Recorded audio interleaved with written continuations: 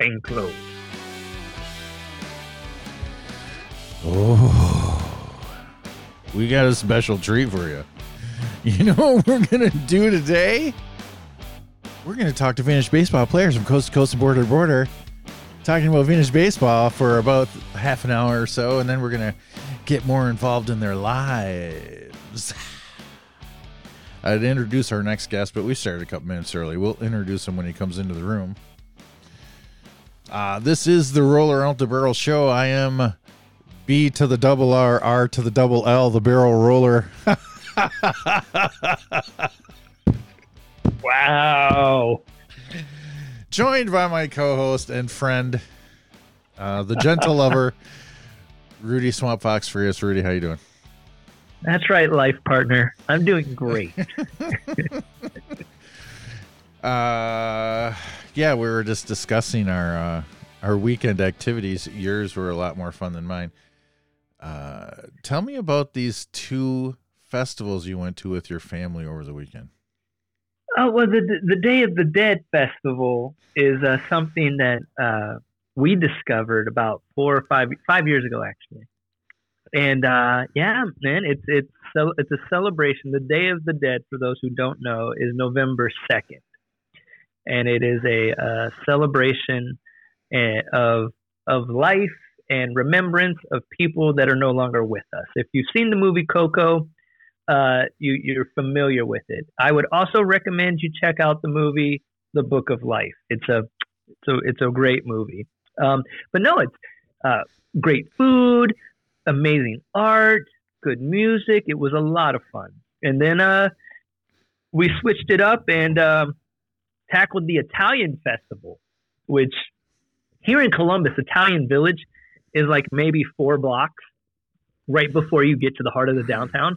And so they cram all this stuff into like 2 blocks, and thousands of people show up. So if you don't get there early, you're like shoulder to shoulder. Luckily, we're old, so we got there real early. And yeah, man, eat like pizza, drink wine, cannolis, calamari. That's a spicy meatball. That was beautiful. But no, it's just a fun activities to do in the fall here in Columbus, Ohio. What you said? What did you do this weekend? You said it wasn't fun. Well, but you know what? Cleaned my garage, and I got into all my vintage baseball stuff from the festival. And I just want to thank everybody for their kind donations of items they left behind at the festival that I have no idea what's yours, but there's some interesting stuff in there. So thanks a lot, everybody. You got a lost and found. I love it. There's somebody didn't pick up their T-shirt too, so I got to try to contact this woman who lives in Illinois. I would assume she has some affiliation with the Lamont team. I'll see if I can get her shirt, but no one's ever contacted me about it. And that's right. If you're listening to this and you attended the Michigan Vintage Baseball Festival and you left something there, reach out to Barrel Roller. No, it's mine now. I mean, I keep it. You see this? I keep it. So I didn't realize how much vintage baseball stuff I had. So it was time to pull out. See, we have in the back of our garage, we have this closet area. So we do this thing where we pull out all of the Christmas decorations and put in all the baseball stuff. And we did that, and then we just cleaned the rest of the garage while we were at it and painted the floor. And let me ask you this question. Yeah. You mentioned pulling out Christmas decorations. Are you a Halloween decorator? Oh, look at that. Look at that. For our listeners who can't see, there's a cute, adorable puppy dog. It's my French. Right, it's my Frenchie, Jack. Oh, that dog's kissing you. That's a thing. I love you, baby. Ooh. I don't. And I am a huge Halloween decorator in my heart. But we live on a halfway busy road, and we do not have a sidewalk, so we don't get any trick-or-treaters. And when you can't enjoy the Halloween season fully, the day after, when you have to start tearing down Halloween decorations, it's no fun. Interesting. So most of our, when I got married, my wedding reception was a Halloween costume party. Oh, I've seen pictures. So we have a lot of decorations left over for that, but those are mainly inside stuff. I don't know. I love Halloween. I wish I could get trick-or-treaters or people would, putting up the decorations. People are driving by at 45 miles an hour, and they ain't got no time to see that. So, yeah. Well, our guest has arrived. All right. Well, let's bring him in. Our guest, coming to you from round on the ends and high in the middle from Dayton, Ohio. He is a member of the Dayton, Ohio Clodbusters, but you're part of a good team when you just say Clodbusters and everybody knows what you're talking about. He is a man that I know nothing about, and Rudy is familiar with, I believe. Yeah. He is Mark Willis. Mark, thanks for joining us. Hey, happy to be here. How's it going, Mark? It's going good. Good to see you. I saw you up in Columbus. Yeah. No, we watched your match. Remember Barrel Roller? Their really great match with the fungi. Yes. Yeah, that was fun. That was like one of my favorite matches of the weekend, and we never got a chance. How far Albatross hit that ball? Oh my gosh! Like, folks, go back into the archives, listen to the play-by-play of that game. It was the hit of the weekend. He crushed the ball to the bridge. It was amazing. Yeah, perfect timing too. We needed it. I know. Oh. So, Mark, coming from a guy who is not familiar with the Clodbusters, and I'll put you in my timeline, or I'll put you in my timeline, whatever. Here's the timeline that's going to happen. Okay. I joined the Bay City Independence. This is about 10 years ago, I want to say. Okay. And Saginaw had started their run at the World Tournament. So everybody talked about the Clodbusters, the Clodbusters, the Clodbusters. They are the pinnacle of the sport. They were the ones. They. And I've never seen you play the Clodbusters I'm talking about. I've never run across the Clodbusters in a match or seen or heard much about the Clodbusters. So it was almost like too good to be true. Like, I want to see these people, and I never run into them because you dominated the World Tournament just before my time, so I didn't get to see any of that. And then everybody talks about Mark Willis. Mark Willis was part of the club still back then when they were dominating the World Tournament, and you are a very, very loved and respected guy in the vintage community. That's all I've heard this week is Mark Willis, and quite frankly, I'm sick of you, Mark.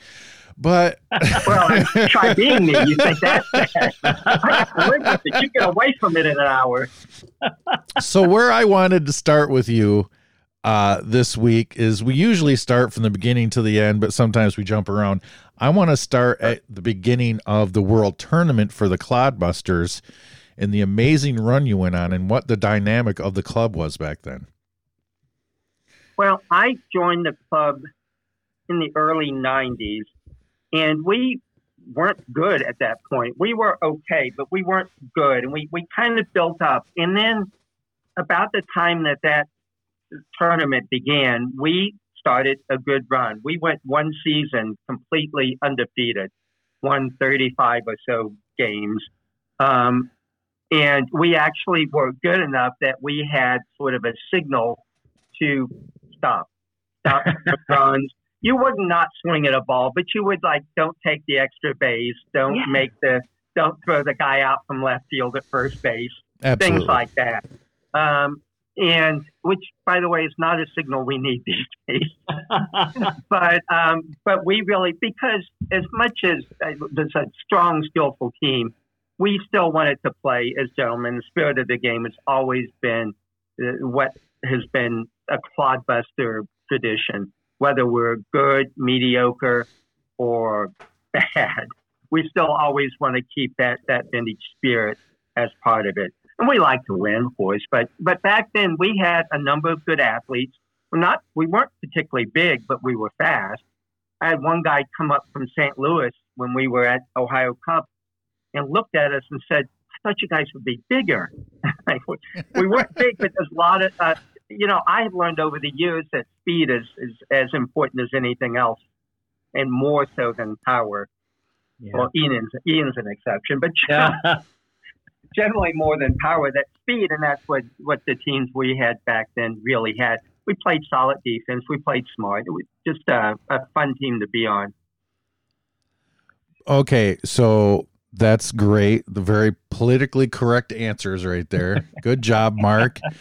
But now that's really how we were. We really wanted to win, but we wanted to be decent about it.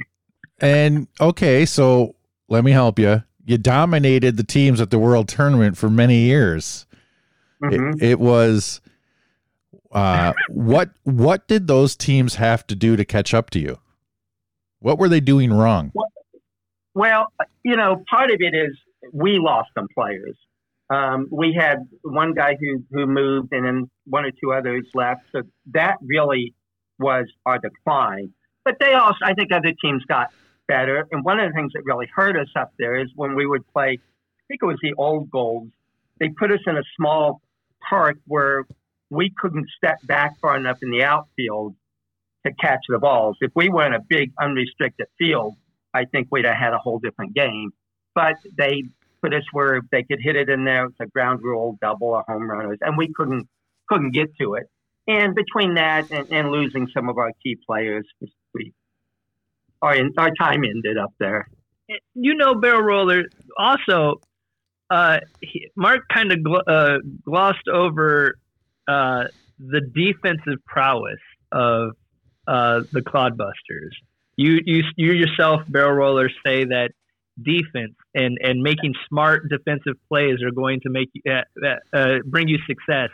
The Clodbusters, it was like clockwork, honestly. Like, it was watching a shortstop field a ground ball and throw her to first. It was the most it was like breathing for them. It was effortless, and they were very smart with the plays they made.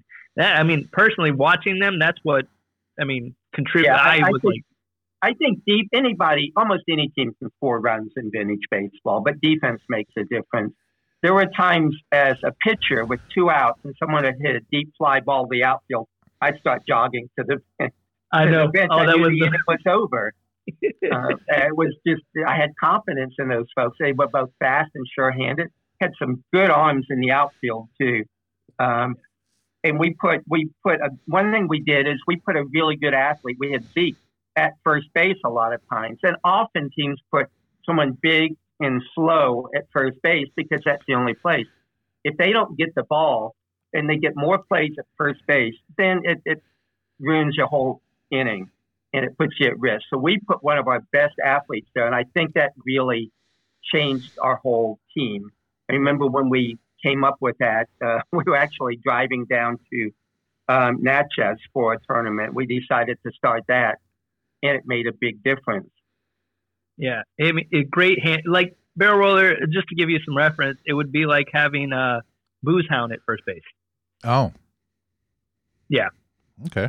Like, that it was a phenomenal athlete across the board. And I just want to say before we move on, I really respect the signal that you developed as a club, because you recognize you have to coexist with these people after the game. You're not, you're going to see these people down the road, and these are people in the community, and I really appreciate that. Well, we want to play again, and we want everybody to have a good day playing baseball. That really was the purpose.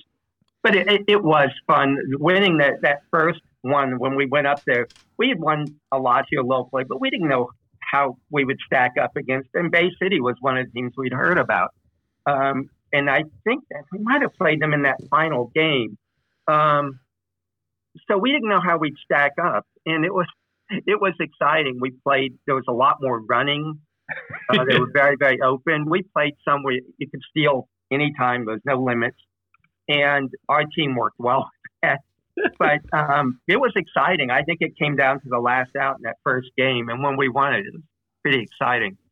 I have to tell you one story, too. We had a rookie out in left field. Last inning, we were up by maybe 1 or 2. There were a couple guys on base. Someone lifts one deep into the left field to this rookie. And he catches it on the fly, ends the game. And we're running around, and he's standing out there. He finally comes in. He said, I thought there was just one out, and we were going to lose. He said, if I knew the game was on the line, I'd have been too nervous to catch it. So thank goodness for naive rookies, I guess. Yeah, right? So a couple of the notes I wrote down. One, if I understand you correctly, the Clodbusters' reign of terror at the World's Tournament would have lasted a lot longer if they wouldn't have gypped you and put you on short fields. I think that's one thing you're saying. It would have lasted longer, and I can't say they gypped us. It's just a style of play. But, I think we might have got another year or two out of it, but I think we were maxing out then. Teams were catching up, and we were slowing down. So. And you also we had one where it was rained out. We were headed to the finals, I think, and it was rained out. Mm-hmm. We beat Akron 1-0. I remember the rain poured off the brim of my hat to get to that game before it was canceled for the whole tournament. But it's a nice place to play too. And you guys played up there. You played up there, really. Oh yeah. A great place to go. Yeah, you guys won it one year, didn't you? Yeah, it was after you guys stopped showing up. Yeah, we won it. And after you guys, it's just a fun place to play, and it's one of the things I've liked about vintage baseball is traveling, seeing different places. We played at Old Bethpage a few times. We played at down in Mississippi at Natchez, and tournaments all over the place. Hobart's still one of my favorite places. So. Doing the traveling with the team's always fun too. Yeah. After you guys stopped going, Bay City kept finishing in second, so that kept happening. That never changed. The Buffalo Bills of vintage baseball. You touched on a subject, and we like to get. We're a vintage baseball podcast, so when a subject comes up that should be addressed throughout the community, I'd like to take a couple of minutes to talk about it. Running up the score, you say your club had a signal when it was time to maybe take the foot off the accelerator so much. There are teams, there are clubs, there are mindsets in the vintage community that say running up and beating people 70-7 was accurate. That it was accurate back then and nobody should get upset about it. Now, it was accurate. But that's a whole different time with a whole different people with a whole different mindset in a whole different situation. So talk more about your thoughts on teams running it up and why they shouldn't in this situation. Well, and you're absolutely right. It is accurate. If you read old newspaper accounts and you look at the scores, it's 70-9 or something. It's not uncommon. But it doesn't feel right for us today. And I don't have a whole lot more than it just doesn't feel right. We will have lunch or dinner with these folks afterwards. We want to play them again. If it was a tournament, we'd want to be invited back. And if you're a new team, and I played on teams, I played on a team 1 year before I was with the Clodbusters. You don't learn much getting plastered like that. It's not an educational opportunity. It discourages people. We want to build up the vintage baseball movement. We want more people playing. And, people don't come back if they lose like that very often, and they don't want to schedule you again. It's dispiriting. I don't have the desire to do that. And while we see that in like newspapers, one thing that I've always wanted to know more about is, the newspapers covered the biggest games and the biggest teams. But I think there were smaller teams too who played with maybe a little bit of a different approach. Mm-hmm. I played all kinds of baseball over the decades. I was going to say years, but it's decades now. And you see all kinds of different approaches. So I had to assume that back then there were different teams that approached things differently too. We only know about the small section that's covered in the newspaper, occasional diary. Yeah. It's interesting that you say that. I mean, there's a lot of things that would be considered accurate and appropriate for 19th century that are not exactly appropriate for the 21st century. Yeah. I mean, and I always come from the standpoint, well, having been on the receiving end of a clodbuster stomping, like it kept people engaged in like in the crowd, not just the team, but like nobody wants to show up and watch that happen. Like and then you can have, and I've always attested that the clodbusters were always that tough but fair. They would give you everything they had, but they weren't giving you anything. You had to earn every step of the way when you played the clodbusters, and I always respected that about that club. Yeah, I'll be honest, we want to win, and I still do. And not only that, but I want to do my best. I get upset with myself if I leave a guy on third or something. I lose control when I'm pitching, and it takes 5 or 6 pitches before a guy can get a pitch to swing at. So I want to do my best, and we did as a team. But on the other hand, if there were close calls, we expected everybody to be honest about it. And if you weren't sure and the guy on the other team said, no, I'm definitely safe, you take his word. Okay, you're safe. And you don't keep complaining about it. And we trained, that was part of our practice. That was part of our training. We would discuss that. I remember having a few folks on the bench where they yell at the ump or another player. And you guys say, that's not how we do it here. And 1 or 2 would leave the team. It's like, well, it's not the right team for them. That's cool. There's church softball if you want to be mean. I love that. Right. And then they get into a fight in the parking lot because that's church softball. Yes, teams, you have to break bread with this team afterwards. Halfway through that game, they've already decided they're not scheduling with you again. And you're not thinking of long-term effects, but Rudy and I always say from day one, we want to win. Everybody wants to win. That's the whole point. Yeah. That's why scores being kept. But there's a difference. You can win with class, or you can be a softball team. And I prefer the teams that win with class. I will lose to a team that wins with class every day of the week, and it won't bother me. Yeah. There's very much how the game feels to you. Do you have a close game, you lose, but you feel like we're all friends, or you feel like they complained about every call and they tried to get every edge, even things that weren't really legit, and it's like, well, I don't want to play that way. This is why I have found my home in vintage baseball. This is why I like it. It's the game, but it's the spirit underneath the game that makes a difference for me. So let me ask you this, Mark, before we get into other baseball quandaries. You have lots of experience at the World Tournament. You have lots of experience of playing the game the right way, calling yourself out when you believe you're out. What we see at the World's Tournament now is nobody calling themselves out. Never. Like, you are to stay on that base. Some teams instruct their guys to stay on the base until you are told to leave that base. How do you feel about that?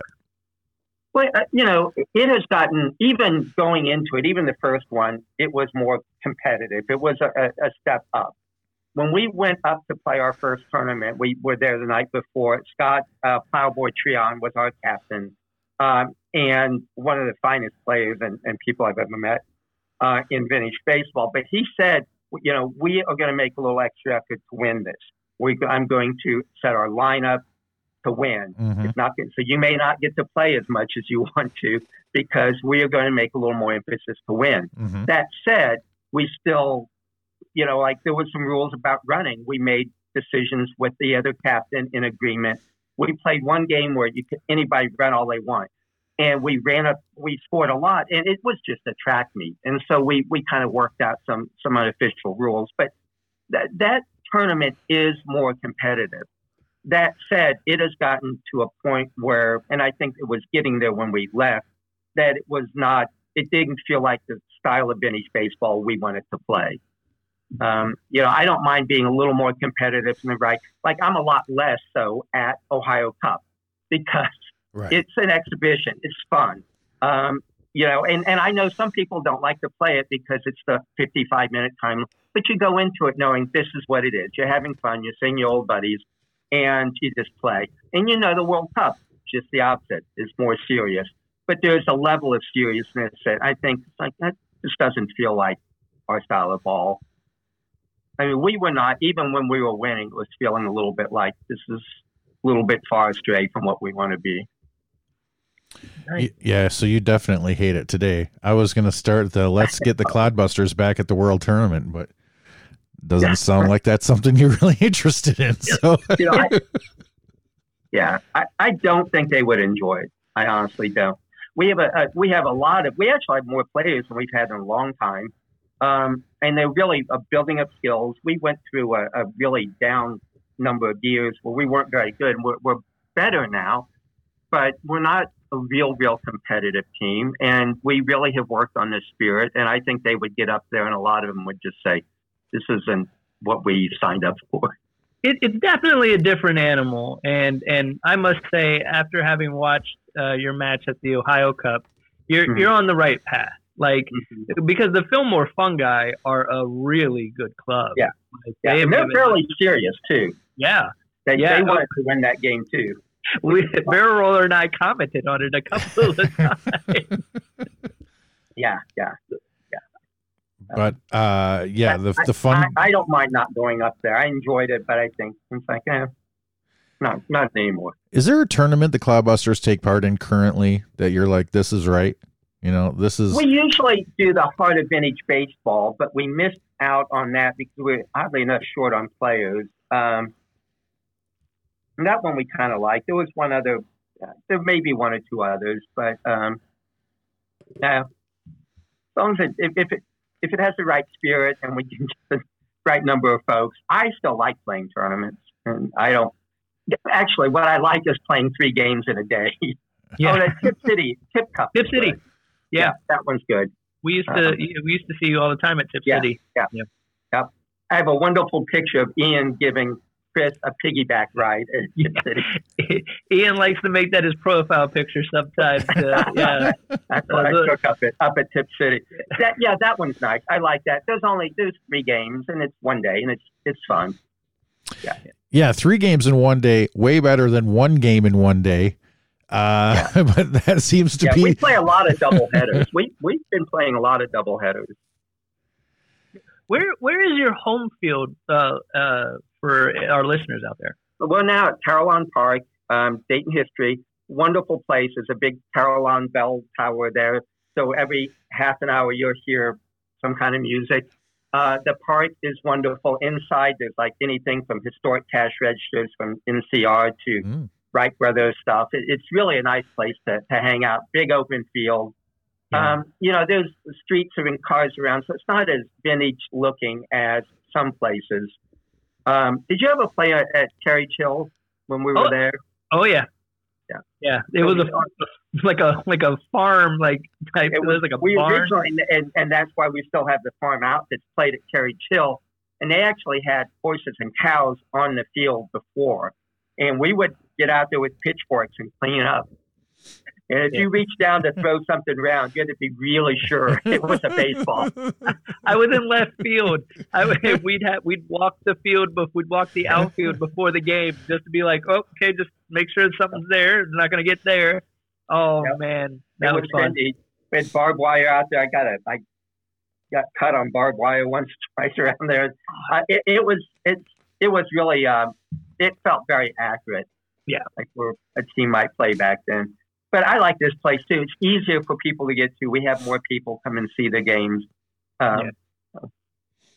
Mark, I like them both. I had the opportunity to play at Caroline Park with I believe it was like I don't know if it was a tournament, but there was multiple teams there. The Atlantic Baseball Club had come into town. The Frosty Sons of Thunder. I haven't played them for a while. Yeah. So sometimes we'll play. It's not an actual tournament. We did host a tournament a few years ago, but we'll play. We'll have 2 or 3 teams up, and we'll just kind of rotate. I like that. Yeah. Mark, can you tell us what your very earliest memories of baseball, the very first memories of baseball in your life are? Baseball has always been around. I grew up outside of Louisville, Kentucky, in a court, and we didn't really have a field. So, and I've been asking baseball people this, so you guys are perfect to ask this too. I'm going to interview you. I'm taking your podcast. So, have you ever heard of a baseball game called 500? Yes, I have heard of this. Explain the rules. It sounds familiar. Well, that's how I started. So, it's in the court. You know, we had this big open, and there weren't many cars, but nobody had a big backyard, so we would play in the court. One guy would hit, and usually pitch to yourself. And if you caught it on the fly, everyone's just standing around this big mosh pit. If you catch it on the fly, you get 100 points. First bounce, 75, maybe 25 for a grounder. Yes. When someone gets 500, then they come in and hit. Yes. And that was a nice way because all ages could play together. Wasn't any real pitching. Nobody waiting for balls and strikes like in Little League. And that's how I started. That's cool. We called it, growing up, we called it first bounce fly. Oh, so okay. That's funny. I think I heard it called Peggy occasionally too, but that might have been just catching one and you came in. But yeah, that's how I started. Then I did Little League and, I played before T-ball. So you would have a kid pitching to a kid. And my parents said I just sat out there and made daisy chains out in the outfield because it was so long before you get a ball out there. T-ball is definitely an improvement for kids playing. They would just pitch, they'd walk everybody because nobody could hit that little strike zone. I wanted to make a note about the game 500. So when we always talk to people about how impossible it is to get 17 other people from your neighborhood to play an actual baseball game. So we always talk to them about what were the rules, no right field or ghost runners or whatever rules everybody had to play by. Pitcher's hand out. Yep.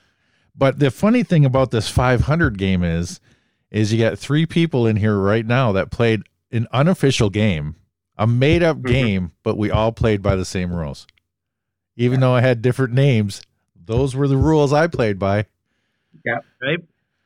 And that's interesting, too, because even thinking about vintage baseball, because I'm still amazed at how quickly it spread without TV or YouTube or anything.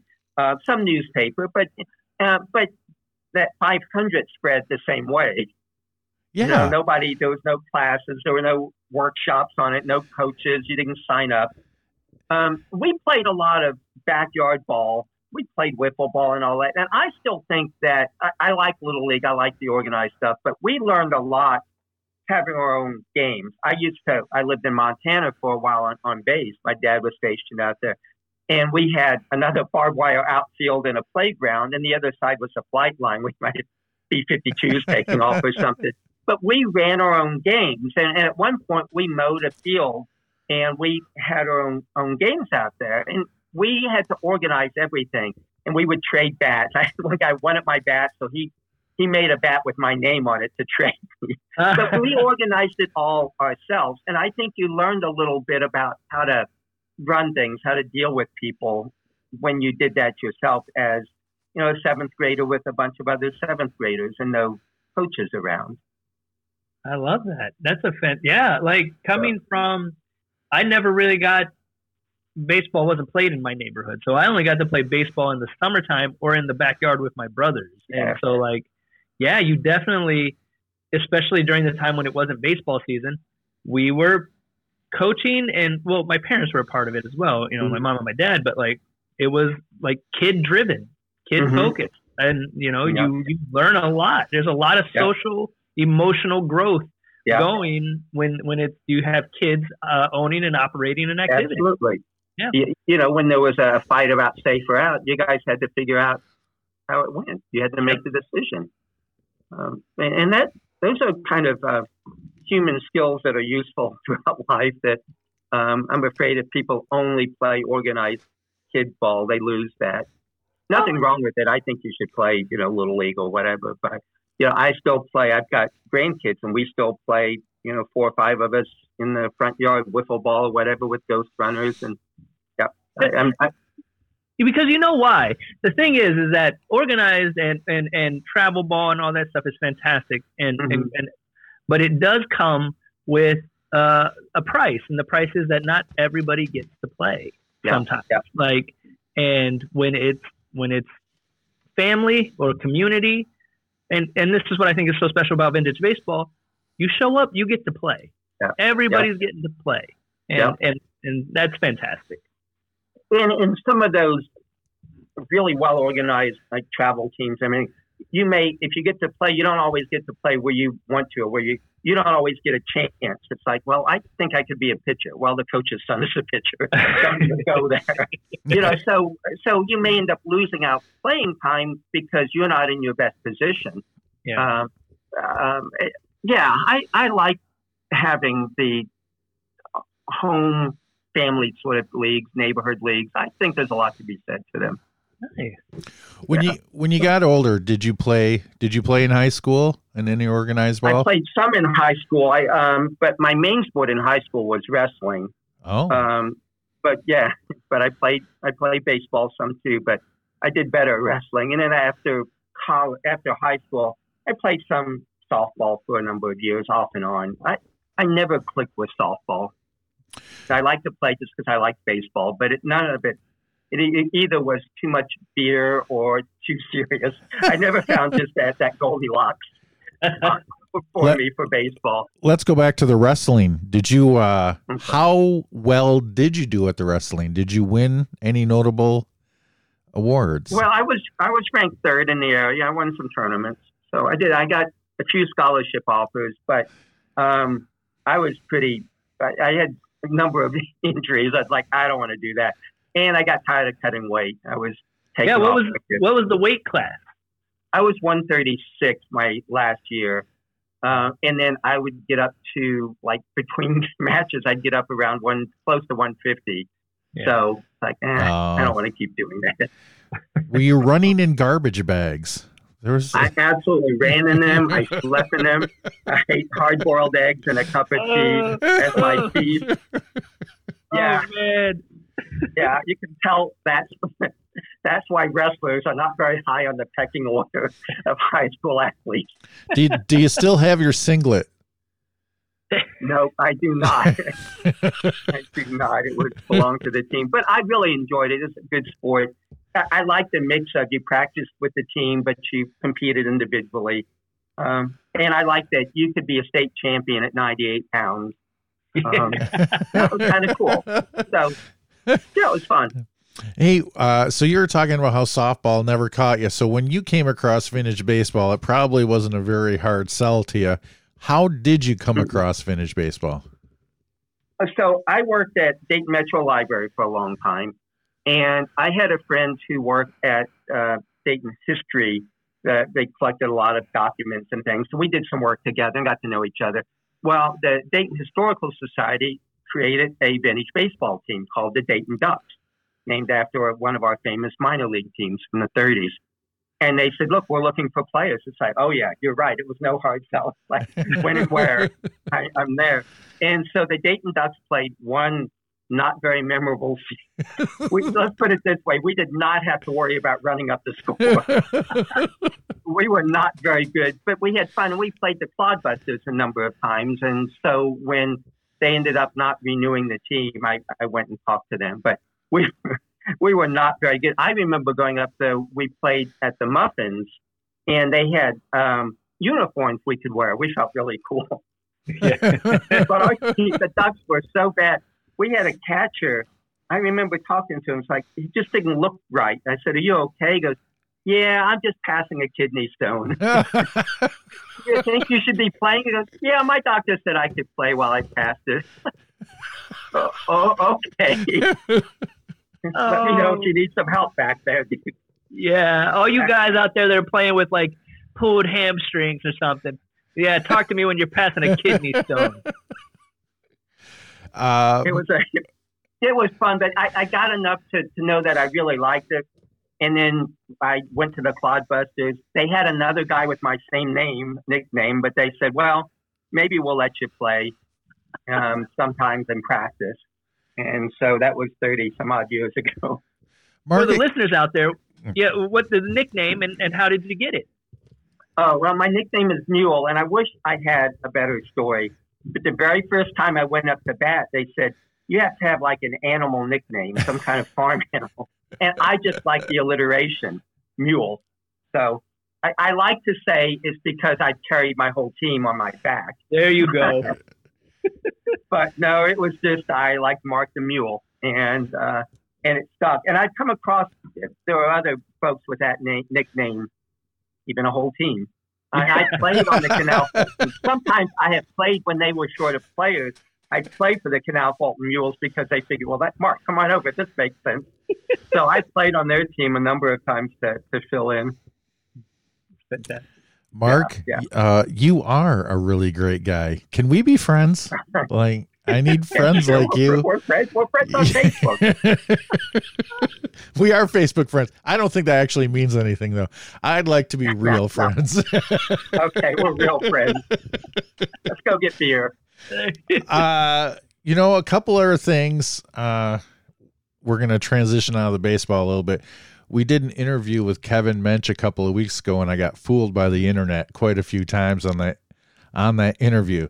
So I'm going to ask you something I found on the internet, because Mark Willis it's not very common, but it's quite common. Like you would find a lot of Mark Willises. I'm not the motorcycle rider, if that's the one you see. I found a lot of stuff that you do, and we're going to get into it because I know that's you for sure. So we have some things to talk about, like the Hall Hunger Initiative.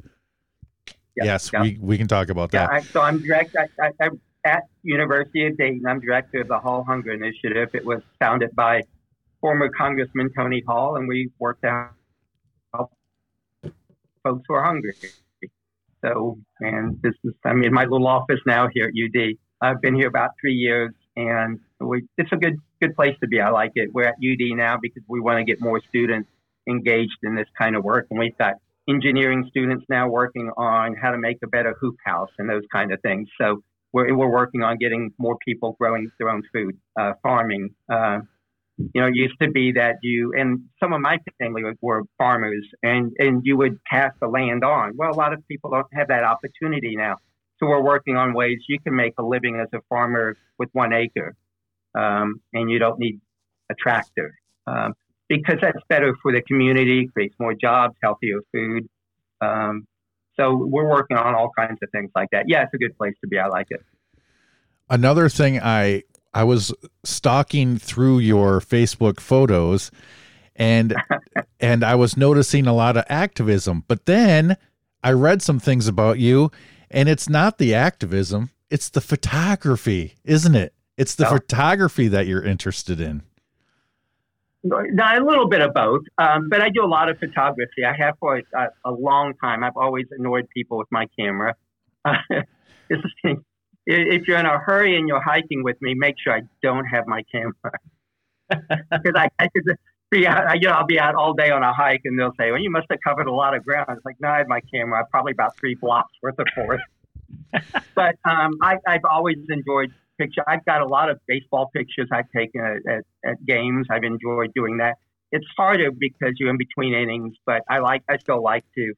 I've done a lot of sports. I'm doing a lot of nature photos, especially when COVID was hitting. You couldn't go to movies or festivals. Even our baseball seasons got really shortened. So I've always liked to hike. So I was out in the woods taking a lot of nature pictures, trying to get better at that. I like it. It's something I've always enjoyed. Did your love of wildlife and wildlife photography take shape maybe when you were in Montana in your younger years? No. We did a lot of travel out there, and I did and I took my son out for his 18th birthday. We went out to Yellowstone and went through Montana some. So I've always liked it. I think it was a whole different place to see it because I hadn't seen anything like Montana. Grew up in Kentucky and Ohio in this area, and it's a whole different look. So yeah, it made me want to get out and see more of the country, see more of those areas. I loved Yellowstone, and we went to Grand Teton, and all those areas are just stunning and great places to take pictures. You studied at Wright State University. This is also I went there. I don't know if I can say studied. Definitely paid fees there anyway. What were you majoring in at Wright State? My degree is communication, a BA and BS, as I always like to call it. So I kind of wanted to go into newspaper, and I did a little newspaper work, but ended up not liking that. So I found other ways to use communication degree. Here is the one thing I found on the internet that I didn't know for sure was you. Okay. I found something on Amazon. Does this sound accurate? Possibly. Is it the book? It's a book called Dealing with Difficult People in the Library from 1999. Did you write this book? I absolutely did. So I worked at Dayton Metro Library for a long time. And I learned that, and I did community relations, so I was sort of the PR guy. But one of the things I learned is that if you do great press releases, you do great programs, people come in and the staff is grumpy, then your whole thing falls apart, right? Nobody wants to come back. And I found that the staff was also stressed because urban libraries attract an offbeat crowd. You know, we had a lot of homeless. We'd have people drugs and drinking. Sometimes there would be fights with teens. So librarians were not always comfortable dealing with that. And it didn't bug me too much. I worked for a long time at Suicide Prevention Center as a volunteer, and I learned a little bit about how to defuse and how to handle things. So I did a few workshops on it, and the American Library Association asked me to write a book on it. So I did. And then once you write a book on something, people think you're an expert. So then I got invited to speak lots of places, and it was kind of fun. My whole thing, too, was if I'm going to give a talk, we're going to have fun. I would show Marx Brothers clips, Monty Python clips, this great Jack Nicholson 5 Easy Pieces diner scene. I would pull people up and make them do silly skits with me. I'm not going to bore you for an hour and a half. I may annoy you, but I'm not going to bore you. And I tried to have funny quotes and everything through the book. And I got to tell you, so I have a 10-year-old grandson, Eli, and he texted me a copy of the book. He found it somehow on Amazon, and my 10-year-old grandson is now going chapter by chapter and reviewing it for me. So, yes, if you go to Amazon and you look up the book, Dealing with Difficult People in the Library, you can buy it in the paperback form for $28.99. But there's also the deal of the century, which is there's 14 available copies used for $7.57. So that's where I'm headed. Yeah, and you should. You should. It's a little dated. Some of it, especially the bits about the internet. The internet was very new back then, but some of it still would probably be okay. Yeah, I worked at our library. Always had book sales. That was one of our big things, and I ran the book sales. And the first time I saw my book in one of the book sales, I was pretty heartbroken. I gotta tell you. Libraries are such an undervalued resource. I feel like I work in. I do social service. I oversee after school programming for kids, and the libraries reach out to us all the time. They're like, "Look, when we get young people in, how do we keep them in and entertained without just the laptops?" And so, like, librarians and people who work at libraries I salute them all the time. They're doing good, meaningful work. I have worked there for 26 years, and I felt the same. We did a lot of work with literacy, did things to help the homeless. We did all kinds of displays. We did some good things even on baseball in Dayton. We did a display on early baseball and tracked down an old field and got a plaque put out there and things like that. So it really, it's a good place, and they have really made them even better for community gathering spots, making sure people can't afford computers and internet. And you can't even sign up for food stamps now without a computer. So you can go to the library, get all of that, get help. Yeah, you're right, underutilized, underappreciated. Hey, I just bought the book, so it's going to be here. I could not get it on Amazon Prime. It's going to be here between October 18th and October 24th. So that worked out nicely for I'll me. let you and my 10-year-old grandson start a book club discussion on it. We will absolutely compare notes. It's been amazing out of all the people I have interviewed on this as we're coming to the end of our third season. How many people have things on Amazon, like Paul Salamone before his untimely death? He was with the Elizabeth, the New Jersey Resolutes out there, had a jazz album on Amazon that nobody knew about. And there's a couple more I can't remember off the top of my head. We just interviewed Johnny from the Providence Grays, who has who's appears on a jazz album that's on Amazon, and he had a solo song. Oh my God. Do I still have that on this thing here? Yeah. This is a guy from the Providence Grays. He plays the we love this song. Baby, put out the lights. He plays stand-up bass, so he's not the lead singer of a band, but he sings this one. That song that I bought off of Amazon is about spending some time with an ugly woman, according to Johnny. So, honestly, though, not the ugly woman part, but that's one of the things I like about vintage baseball. You know, in most of our, when you work around people who are similar. No matter what, if you're doing construction, if you're doing, kind of social service work like we're doing, you work around similar people. I get to baseball, I've got such a wide range of folks that you're with, and it's kind of nice. That's another nice thing. It gets you out of your little rut, and you around all kinds of different people, both on my team and I feel like I've made as many friends on other teams as I have on my own, partially because I annoy my own team too much. Well, that's the other ones, they see me twice a year. It really helps. Yes, but that's when you know you're doing it right. When you look at your schedule and you're pointing out games because of the people you get to see that day, as opposed to the match that's about to happen on the field, that's when you know you're doing it right. And I have a feeling I mentioned to a friend, it's like, we're going to go play. This group's one of my favorite teams. I love playing them. They're a great group of guys. And a friend said, you say that about every single game. But you know what? I think it's generally true. I don't think I realized I said it that often, but I think it's true. Well, I think because vintage baseball attracts a certain kind of person. A lot of folks, you, Rudy, and your brother, you guys could be playing at a much more competitive level. You guys are really good athletes. You're good ball players. But you don't wave me off. It's true. but you guys have the right spirit, too. You like this. And some of our better ball players over the years could have played, at a higher level, but they like that. So I think vintage attracts people who are interested in sport. But they have, the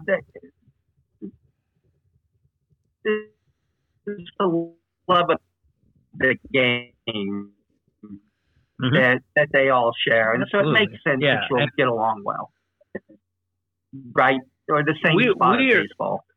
Mark, we're lucky considering that we live in Ohio and all over the state. So we got we were lucky enough, especially in the 90s and the early 2000s, to travel all over the state and meet all these new people, and you're 100% right. Yeah. Let me ask you this question about your you said decades. Hint on it. You see the grinders up there. Yeah, I love the field. It's one of those places where you that and sharing words about the two places I can think of where you don't see anything that you wouldn't see in 1860. But I like both of those places. I miss the chickens. The chickens are gone at Sharon Woods.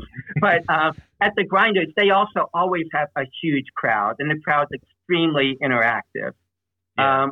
So that, and plus I go up to the Indiana Dunes and hike around. So I like the place there. But the field and the team is really always fun. So that may be my favorite out of town place to play.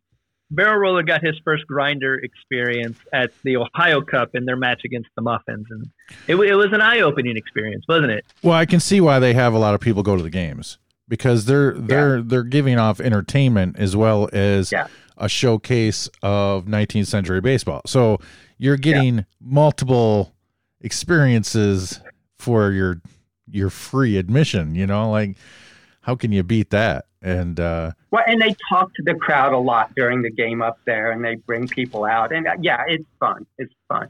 And one of the things I love that, which they don't do, but you guys you pitch the kids after the game. I love doing that. We played in Richmond, Indiana for I'm not going to run out of time. Well, it was like the anniversary of the Model T. So they had a huge event at Richmond Stadium, which is a great old stadium. We played the Indianapolis Blues, and I bet they had 5,000 people, their biggest crowd I ever played in front of. But afterwards, we said we'd let kids stay and hit. And I bet we stayed for another hour and a half under the lights pitching the kids. That's and, fantastic. Some of them had never held a wooden bat before. Mm-hmm. And I love getting the kids out to do that, too. And we do that. That's something the Muffins do all the time. Yeah. Like, we grew up, like you mentioned, you're starting vintage baseball.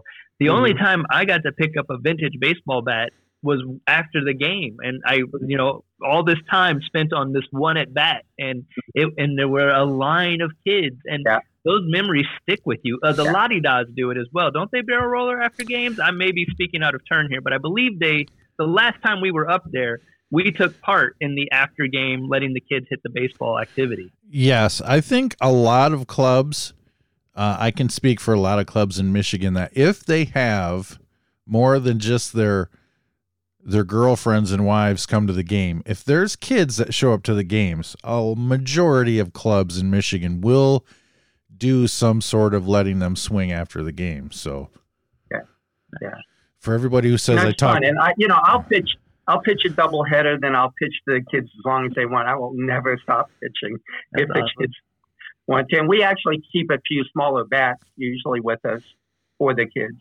Nice. As a pitcher, Mark, what gear style do you prefer to play? We do not do well with the fly game. So as a pitcher, I much prefer the bound game. So that's anything up to about 1864, 65. Yeah. I think, honestly, where we are as a team is probably closer to late 1850s. We say 1860, but I think we are probably a little more amateur and more like in 18. We haven't got as competitive as I think it was in 1860. I love Barrel Roller commented on your style of pitching at the tournament, because I was talking about because Chip Deerfoot Moore of the Muffins, my father does this, and then you were doing it where you hold the ball up, you present the ball, which was a style. That's exactly the rule, though. It says the pitcher will present the ball, and you rarely see it anymore. You rarely see most of the time the pitchers have it down or they just quick pitch. But I was like, oh, that's a throwback right there, and it's perfect. I love it. I want the people to see things that are a little bit different, and so that's just another way to make it. And plus, I've gotten used to it. I can pitch now anyway. Mark, tell us about your bat. Oh, I have a couple. I actually have one, a maple one that I won from Don Fritz, who doesn't play with us much anymore. But he said if I would knock a runner in, this is in Tip City, in from second, he'd give me the bat. And I actually hit the last triple I hit, maybe ever. And then I also use a much bigger one once in a while. I like the way it feels. It feels, if you make good contact with it, I feel like it drives the ball a little bit more. So I've got two that I switch back and forth on. You said you had some injuries back when you were wrestling. Talk about some of the injuries you've gotten playing vintage baseball.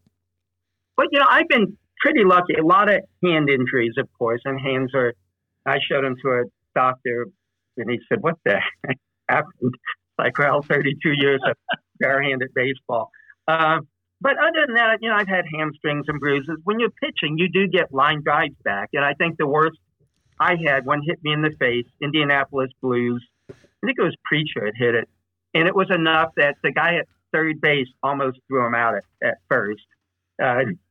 Knocked my glasses off, but I insisted on finishing the game once we got my glasses fixed because I didn't like the idea of being knocked out of a game. And I wish they would have thrown him out because I love the idea of the play going like 1 to 5 to 3. Just never see that in the scores anymore. So that my biggest thing, and I've had a few hamstrings and things, but nothing major. I've never had to get a splint. Well, I've had a few splints, but no cast. I don't know if I've ever had any broken, so I've done okay. Yeah, playing. It's really something you never think of. Sorry, Barrel Roller. No, You never think of it as a pitcher when you're hurling, like the line drives coming back at you until it happens. Like, no, I think of it. If you were a pitcher and you've got Ian up there who can pull an airplane, and you're like, okay, by the time I let go of this ball and he swings the bat, we're going to be about 38 feet away from each other. But I know he would say nice things at my funeral, so that helps. I'll ask for Mule. I knew him well. Woody. I know how different hitters hit now, and I also know which ones. Like Ian really doesn't. Once you know, he doesn't hit line drives up the middle, and no matter where, he's going to hit it deep in the outfield, and it's always a high arch. Yeah. But there are some who do, and I get a few bumps and bruises. The worst ones, frankly, are the ones that are mid-level because you don't know if you duck or you jump. So you turn sideways, take it off the leg, and you're usually okay. Mark, thanks so much for being on the show. We have come to just about the end. You are a true treasure to the vintage baseball community. Rudy, say some nice things to Mark, would you? I mean, I've known Mark for as long as I've been in vintage baseball, and the quality, not just the play, but the quality of person he is certainly something that has resonated and helped formed how I approach vintage baseball and how I approach running the Columbus Capitals and the type of atmosphere we try to create on our club. Like, it's sheerly just emulating you guys. And I mean, I think the world of Mark, and I always consider it. I say this at the end of matches all the time, and I mean it 100%. It's a privilege to be on the field with the Clodbusters because we have such a long history with them. Yeah, we do. Yeah. And I'll never forget. I was like, oh my gosh, we might be good the very first time we beat the Clodbusters because I think it was like 2008 or 2009, and we had been around for 10 years. And the Capitals, and we were like, well, we got the Clodbusters, we're going to take this loss. That's just the way it is. But we thought so highly of them that it's still one of the greatest achievements of our club's history is being able to play you guys and somehow eke out a victory. So you're a fantastic person. Well, thank you. I've always enjoyed playing with you guys, your whole family. I think that's so great. And that's what I love. It's like, I've known you people for decades now. And it's something special for me. Mm-hmm. And we've been friends for minutes now, Mark, and I treasure this relationship very much.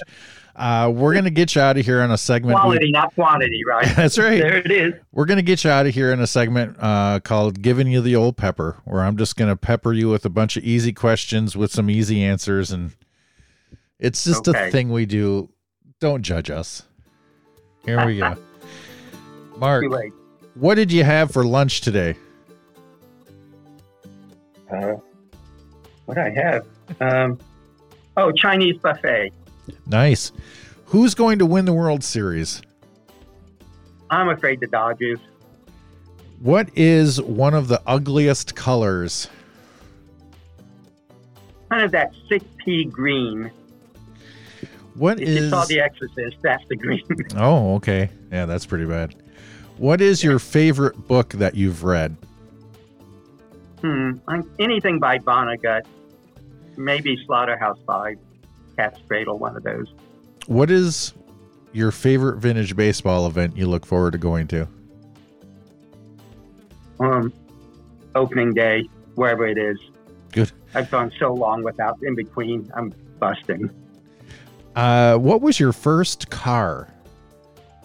A 64 Chevy Impala named Ina, which was almost that green I hate. The car was great.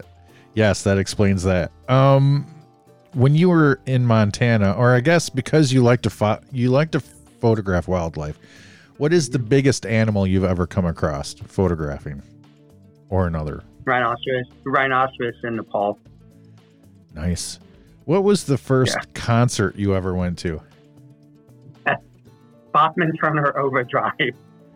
Oh, was taking care of business. Answer, but that's it. They were big at the time. What is your favorite nursery rhyme?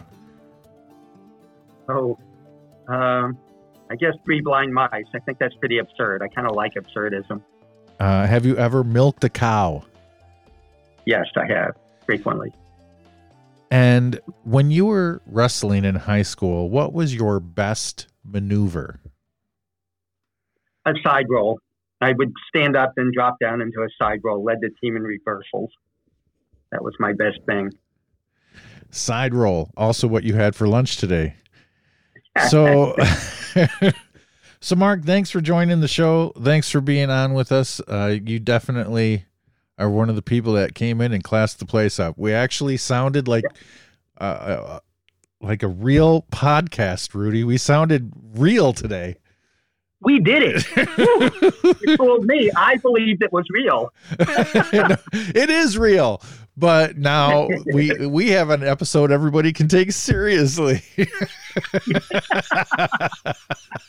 Well, thank you for inviting me. I love talking. I told someone, I said, baseball, you can talk about it for hours. Like, yeah, I guess I can. So I enjoy it, especially having folks on who know what vintage baseball is all about. Yeah. Mark, stay on the line for us so we can say goodbye to you like gentlemen would, as Rudy's going to take us out. Folks, I just want to remind you that you can find the Roller Out the Barrel Show wherever you're getting your podcast. Be sure to subscribe, click the like button, leave a review. And, for the barrel roller, I'm the Swamp Fox. And he loves it when I say, keep it station to station. And we'll see you out in the field. Whee! Huzzah.